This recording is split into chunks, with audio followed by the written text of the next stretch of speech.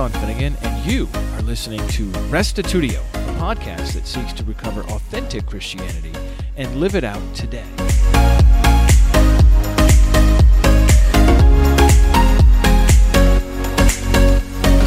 Having taken a short break from our Scripture and Science series for the last couple of weeks, we're back.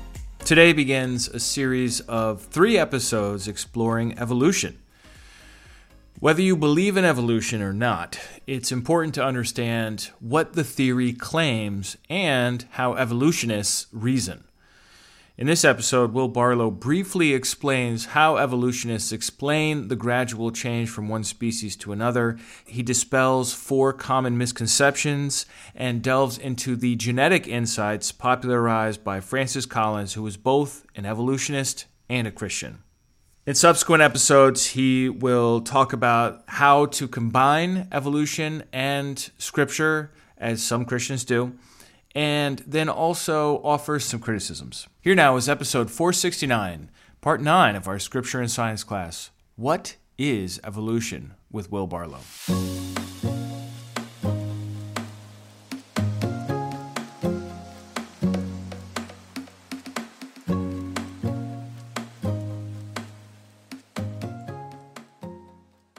Welcome back to Scripture and Science. We're in session 9.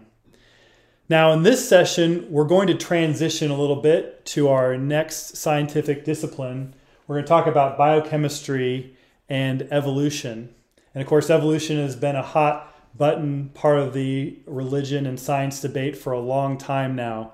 And so we're going to start by just discussing a little bit about modern biochemistry and how the theory of evolution is supported and some of the evidence for it.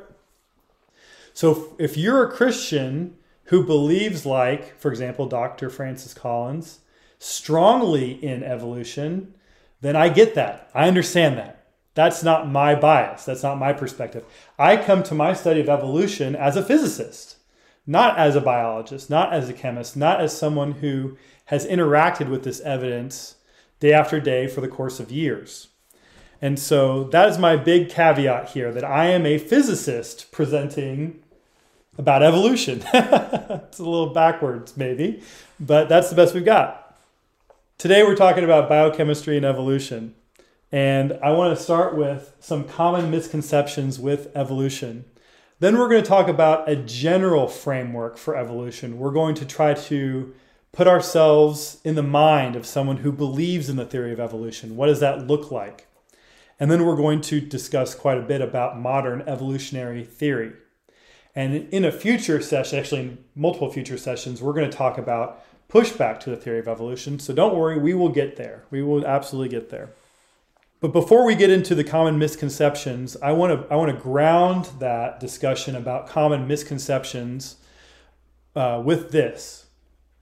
Christians should want to engage in discussions with outsiders in a way that understands the view of that outsider.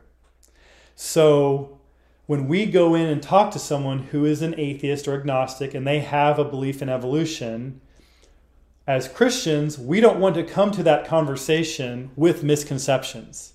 We don't want to come to that conversation with something that comes out of our mouth and is going to make us sound like we don't understand where that person's coming from the very beginning. Now we can, and we are going to make mistakes, and that's not what I'm trying to say. If you get there and you say something that's a misconception, then please be open to that other person explaining what they actually believe and reframing that conversation for you. But I'm trying to give at least some context here for some common misconceptions so that we can avoid some of that. So that when we have these dialogues on religion and science, we can do it in a way that honors both sides, that shows that we can speak the language. So it's vital that we learn to do this when we engage with outsiders. So with that in hand, I want to start with common misconceptions with evolution. This is one I've heard a lot. It's just a theory. It's just a theory. We talked a little bit about the pejorative use of the word theory when we talked about gap theory. And the truth is, especially when we talk about science, is that a theory is a big deal. So often opponents of evolution will say, it's a theory. They'll say that pejoratively. But the point is, evolution does account for much of the scientific evidence and has made many successful predictions that we can see. So, saying it's just a theory is not helpful. This is a quote from Richard Dawkins' book on evolution called The Greatest Show on Earth. He says that the definition of theory is a scheme or system of ideas or statements held as an explanation or account of a group of facts or phenomena, a hypothesis that has been confirmed or established by observation or experiment, and is propounded or accepted as accounting for the known facts, a statement of what are held to be the general laws, principles, or causes of something known or observed. So, theories are a big deal. So if we just say, hey, it's just a theory, that's using the colloquial usage of the word theory. It's not using the scientific usage of the word theory. And you're going to turn people off outside the faith by saying stuff like that. Misconception number 2 is a big one, too. Some people believe that evolution attempts to explain how life began. So often, opponents of evolution will knock at that beginning of life problem, which is a big problem. The beginning of life issue is a big issue in modern science. We just don't know, really. We don't have a concrete theory as to how life began. Opponents of evolution will attack by going in that way. But the problem is, the theory of evolution is not about the beginning of life. It doesn't even attempt to account for it. The beginning of life theory is called abiogenesis. Abiogenesis, that's the theory about the beginning of life. Evolution begins when you have a viable living thing. We might say, well, that's a big leap. It is. But that's where that theory begins. It begins with life. It does not begin with time before life and try to explain that time. It's important for us to understand that. Here's another one. Evolution says that humans evolved from apes. That is not what the theory of evolution says. This is a vast oversimplification of the theory. What evolution teaches is that all life evolved from a single organism. So you have life, you have a single organism, and that from that single organism, over time, the tree of life spreads out. And we end up with all these different organisms. So what we can say about this is that apes and humans share an ancestor. That the modern chimpanzee, the modern gorilla, and the modern human, that we all share a common ancestor. But we did not evolve. The theory does not say that we evolved from gorillas. That's not what the theory says. So we've got to use their terms. We got to understand where they're coming from. Here's a little bit more subtle one. Misconception number 4 is evolution is a progression from simpler organisms to more complex organisms. This is a little bit of an oversimplification of the theory as well. What an evolutionist would say is that no particular animal alive is more advanced than any other prior animal in history. I think that's a very interesting claim to make, and we can discuss whether we think that that's true or not. I think it's an interesting conversation to have. But according to evolutionary theory, it doesn't go from less advanced to more advanced. Now, what they'll say is current animals are simply better suited to survive than their ancestors. So every animal, as it stands right now, is just better suited than prior versions along the tree of life. They wouldn't say they're more advanced. Now, certainly in a global sense, going from one single-celled organism to the vast amount of life that we see today, there has been advancement, and they will understand it from a macro perspective that there's advancement. What I'm talking about is they will not point to a specific species and say that that species is more advanced than any other species ever. So those are 4 misconceptions about evolution, and hopefully that helps us in our conversations about evolution as we discuss it in this session and also with conversations with people outside the faith. I want to talk now about a general framework of evolution. And so what we're going to do is go through what I would call an extended thought experiment. And the goal of this thought experiment is not for me to convince you that evolution is true or anything like that. I'm trying to help us all think like an evolutionist might think. So let's just imagine for the moment that millions of years ago, there's an animal named Tom. It's a mammal. We're going to name him Tom. So at one point, there's just one population of toms. They all exist together, and genetic information is passing freely between them.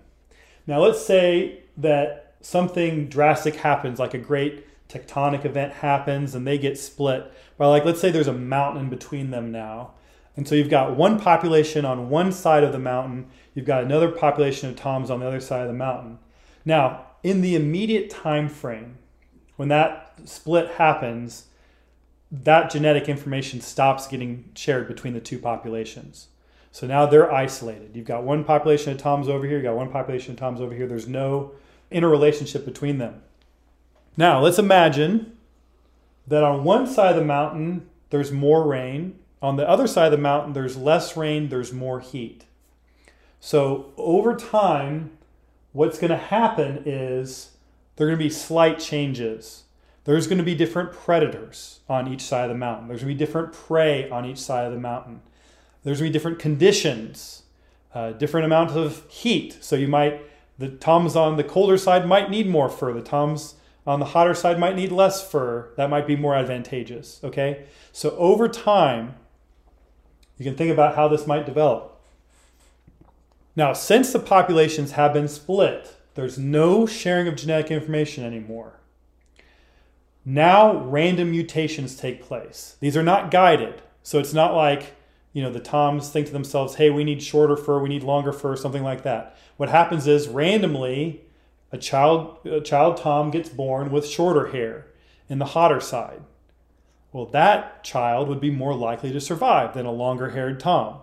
So over time, you can see that the ones that are more favorable, the mutations that are more favorable for survivability, are more likely, probabilistically, to be passed on to subsequent generations. So over time, you have these small changes that get accumulated. So since the environments are different, the random mutations that lead to quote-unquote better alternatives are different. They're just different. On one side of the mountain, one thing may be advantageous. On another side of the mountain, another thing might be advantageous. It could be snout shape or teeth size. It could be hair length. Whatever the case might be, there could be a number of different possibilities. The point is, these mutations, according to the theory of evolution, happen randomly. Some of them are more likely to produce better results in that specific habitat. And since those two habitats are different, you're going to have different random mutations over time that get stored up in that genetic group of individuals. So, over time, these mutations eventually, according to the theory of evolution, will build up into noticeable differences. You could look at the population on one side of the mountain and say, hey, the colder side of the mountain, they've got longer hair.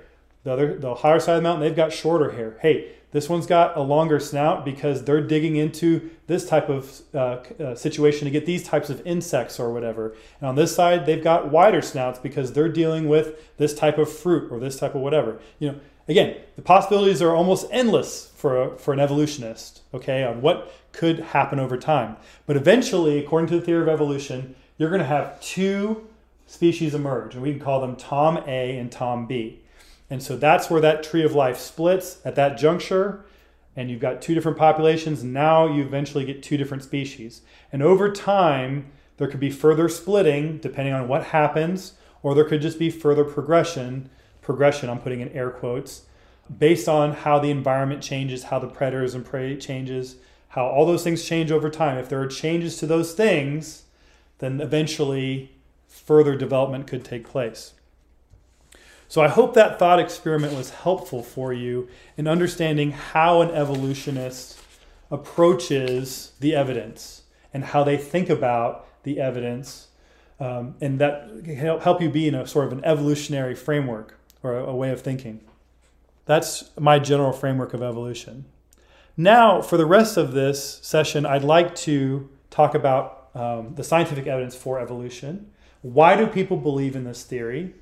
Why is it the currently accepted macro biochemical way of viewing life? And so let's start with the predictions of evolution. What successful predictions has evolution made? The first one is scientists have demonstrated that DNA is more advanced as life is more advanced. So, for example, human DNA is like 96% similar to chimpanzee DNA. What's also interesting is the number of protein-coding genes is roughly the same for all animals and plants. So you have essentially the same building blocks for every living creature. And yet how they get used in these different creatures is slightly different. And this is what Francis Collins says. And before I give his quote here, I've mentioned Francis Collins before. He wrote the book, The Language of God. He is a Christian scientist with impeccable credentials. And I wanted to give you a little bit more about his background. He grew up as an agnostic, and he did not grow up in a faith-based home. When he went to college and he studied chemistry and eventually got a doctorate in physical chemistry, he, for a period of time, was an atheist, an avowed atheist. He went back to medical school, became a medical doctor as well. So he has a PhD and an MD. And it was during his time as a medical doctor, he saw people of faith, how they approached the medical issues that they were dealing with, and it led him to open up an investigation. And now he's been a committed Christian for a number of years. And his book, The Language of God, is how he explains the connection between Scripture and science. So anyway, Francis Collins is a very interesting person to talk about when we talk about evolution, because he's absolutely committed to evolution as a theory. He's also absolutely committed to Christianity. And so he's an example of how we can walk the fine line between those two things if we think that that's the way to go. This is what Francis Collins says about the building blocks being the same. He says, our complexity must arise not from the number of separate instruction packets, but from the way they are utilized. And he thinks evolution is the mechanism that explains how those same instruction packets get utilized in different ways by different species. I've mentioned briefly this idea of the tree of life. The concept of the tree of life is another important prediction of evolution. What we should see is we should see these intermediate species in the fossil record and also in the genetic record as we study the world around us. Here is a physical representation of the tree of life. You have initial species at the bottom, A through L, and over time you can see branching off of various species. And so this is how we expect things to look. In the fossil record, we should expect to see fossils like this. In the genetic record, we should see genetics like this. And there is support for this tree of life in the fossil record. For example, the transition between fish and amphibians. According to evolutionary theory, everything began in the water and eventually transitioned to land. And the way that animals did that is from fish to amphibians. So we should be able to find fish that have legs or like a way to walk and breathe oxygen outside of a water environment. And sure enough, we believe we can find them in the fossil record. We've found several life forms that seem to fit that requirement. In modern times, genetic sequencing has greatly advanced evolutionary theory and has confirmed many of scientists' predictions about evolution. There are a few notable surprises. And I want to mention one of them specifically.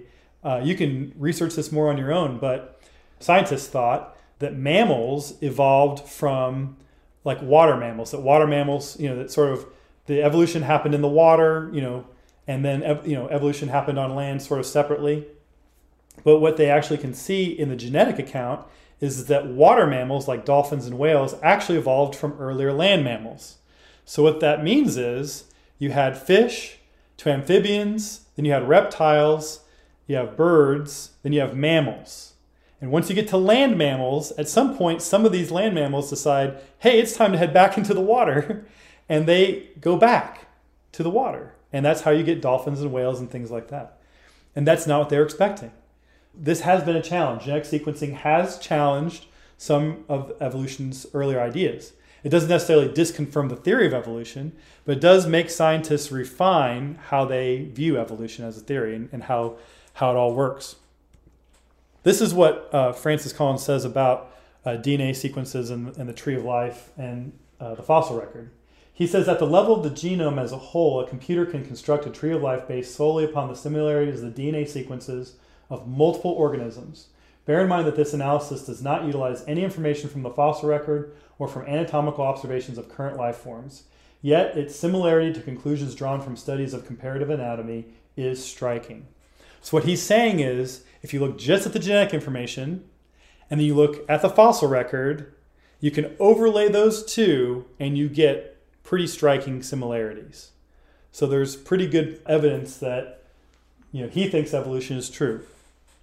Now, what about microevolution? That's another successful prediction of evolution. Lovers of dogs understand this very well. Breeders and agricultural experts have demonstrated microevolution countless times. There's all sorts of new dog breeds coming up all the time. This is what we'd call microevolution. They select specific traits, they breed based on specific traits, and over generations you can see the dogs change shape, for example, or their hair changing, long hair to short hair, things like that. You also have the example of hybrid crops, all sorts of genetically modified crops. So we've seen microevolution demonstrated countless times. Now, detractors of evolution sometimes say that microevolution is possible, but macroevolution is not. Evolutionary scientists like Francis Collins will say that distinction is an artificial or arbitrary one. That if you believe that microevolution can take place, if you believe in the mechanism, if you see the results, then macroevolution is also true. So that's what Francis Collins will say. Again, you have to decide what you believe. Another successful prediction of evolution is the so-called accumulation of junk DNA. Now, junk DNA is a little bit of a controversial term because we don't know enough about the genome to say whether something is really junk or not. We can see at times with certain illnesses where certain parts of the genetic code seem to have been deleted or modified in certain things like that. And so we can see some things with some certainty, but the idea of junk DNA is still a little bit controversial. But what Darwin's theory predicts is that mutations that do not affect function, which is located in junk DNA, will accumulate slowly over time. And it turns out we do. We see this. And we also see silent differences in the genetic code, where in one part the gene's expressed, in another part the gene, in another later form, the gene's not expressed. Now, I think that leads us to the most important question, which is, what about man? What about man? Does evolution necessarily show that humans evolved? Well, according to Richard Dawkins, the answer is yes. And Richard Dawkins demonstrates that he thinks the fossil record is full of what we would call missing links. That the fossil record is full and shows a complete picture of what human development looked like over time. That evolution can handle how humans got here. Perhaps even more powerfully, Francis Collins gives evidence for human evolution from genetics. And we're going to explore that evidence in the remaining part of this session. Because we can look at Richard Dawkins, and I think Richard Dawkins says some interesting things. But Richard Dawkins is an atheist, and he has a bone to pick with Christianity specifically. And so I understand that he may not be as trustworthy of a source when it comes to the relationship between Scripture and science. So what we're going to do instead is we're going to focus in on, why does Francis Collins, who grew up agnostic, who later became an atheist and eventually converted to Christianity, why does he still believe that humans evolved? So what is Francis Collins' best piece of evidence? We're going to tackle this by answering two basic questions. What happens when we compare the human genome to other animals' genomes? And what about genes that appear to be non-functional in humans but functional in multiple other species? So fact number one, comparing human and mouse genomes. The first thing that roughly confirms evolution is that the overall size of the genome is roughly the same. And the inventory of protein encoding genes is remarkably similar. So again, we compare the human and the mouse, and we see the size of the genome is the same. Inventory of protein coding genes is remarkably similar. This is part of what leads evolutionists to believe that man evolved. Also interesting is that the order of genes is generally the same over substantial stretches of DNA. And it includes the existence of similar AREs. And AREs are ancient repetitive elements. You might be asking yourself, what's an ARE? Francis Collins says, when one aligns the sections of the human and mouse genomes anchored by the appearance of gene counterparts that occur in the same order, one can usually also identify AREs in approximately the same location in these two genomes. The process of transposition often damages the jumping gene. He's talking about genes that jump through different parts of different genomes. There are AREs throughout the human and mouse genomes that were truncated when they landed, removing any possibility of their functioning. In many instances, one can identify a decapitated and utterly defunct ARE in parallel positions in the human and mouse genome. So what he's saying is if you look at the human and the mouse genome and you zoom in, you can find these spots that are non-functional in both humans and mice, but they're in parallel positions. They're in the same spot. So the question is, if there was a designer, why would he include these defunct sections in parallel positions? For Francis Collins, that doesn't make sense. If we were all designed, out of nothing, if humans were just ex nihilo, created out of nothing, why would we see this? We would expect to see a human genome that was somewhat distinct from a mouse genome. That's Francis Collins' perspective on it. Here's another piece of evidence. Comparing human and chimpanzee chromosomal fusion. He says, in the language of God, page 138, recently it has become possible to look at the precise location where this proposed chromosomal fusion must have happened, but they are found right where evolution would have predicted, in the middle of our second fused chromosome.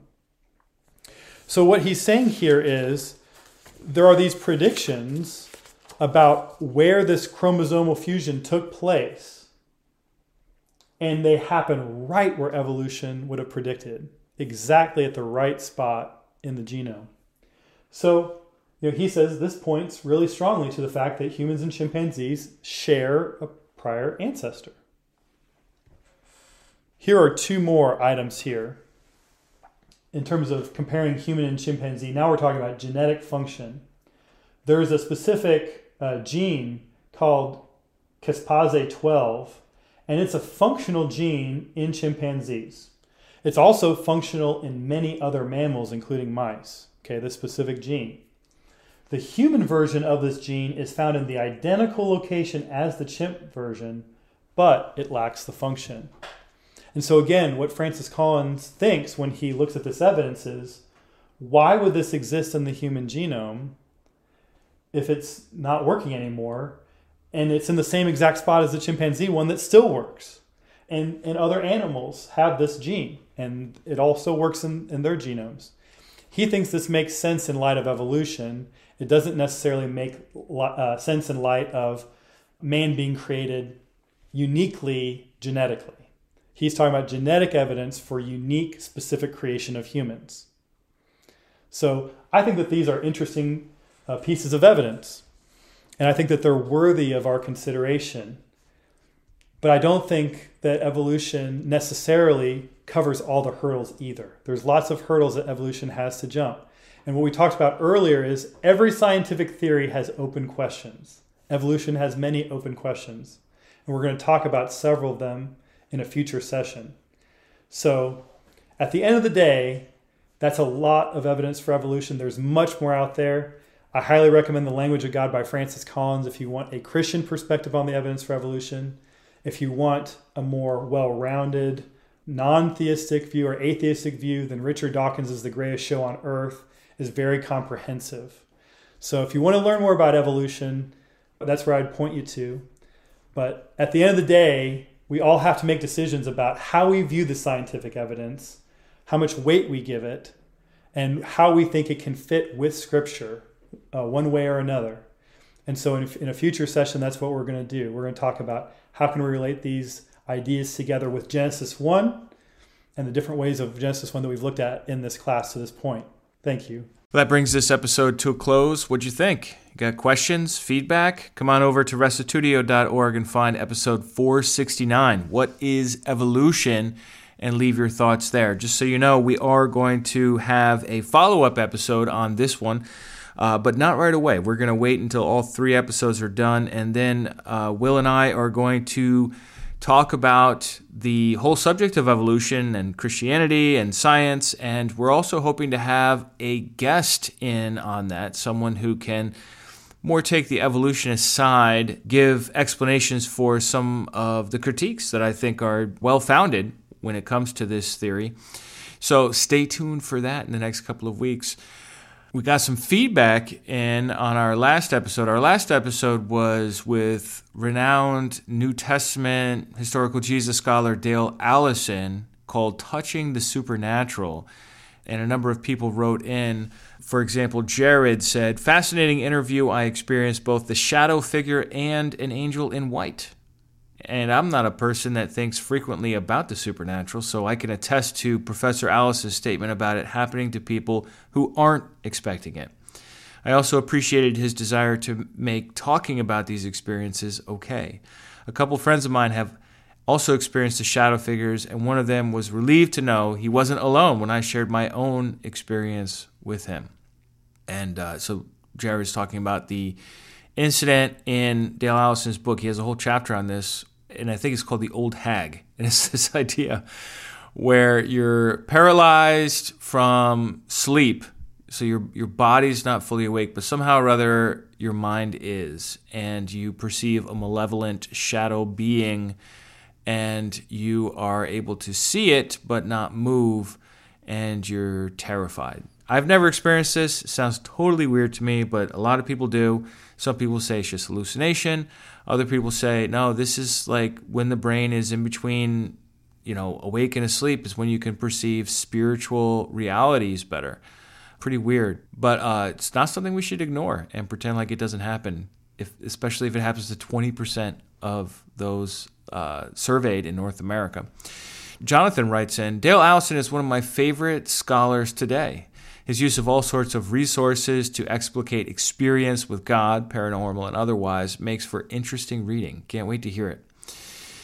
Michelle, on the other hand, offered a bit of a corrective here. She said, "Are we to hold our experiences as the standard for truth, or the written, inspired Word of God as our standard for truth? As born-again Christians filled with God's gift of the Holy Spirit, if God wanted to communicate with us in paranormal ways, then He would do so on a regular basis. Scripture states that we may entertain angels unawares, so they must look, act, and speak like human beings. When angels did appear and speak to people like Mary, there is no mention of any paranormal phenomena other than fear not, so they may have appeared as powerful beings.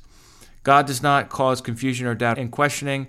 Looking to paranormal experiences as a measure of spirituality is never mentioned in Scripture, and a reliance on such things could open the door to the occult working in one's life."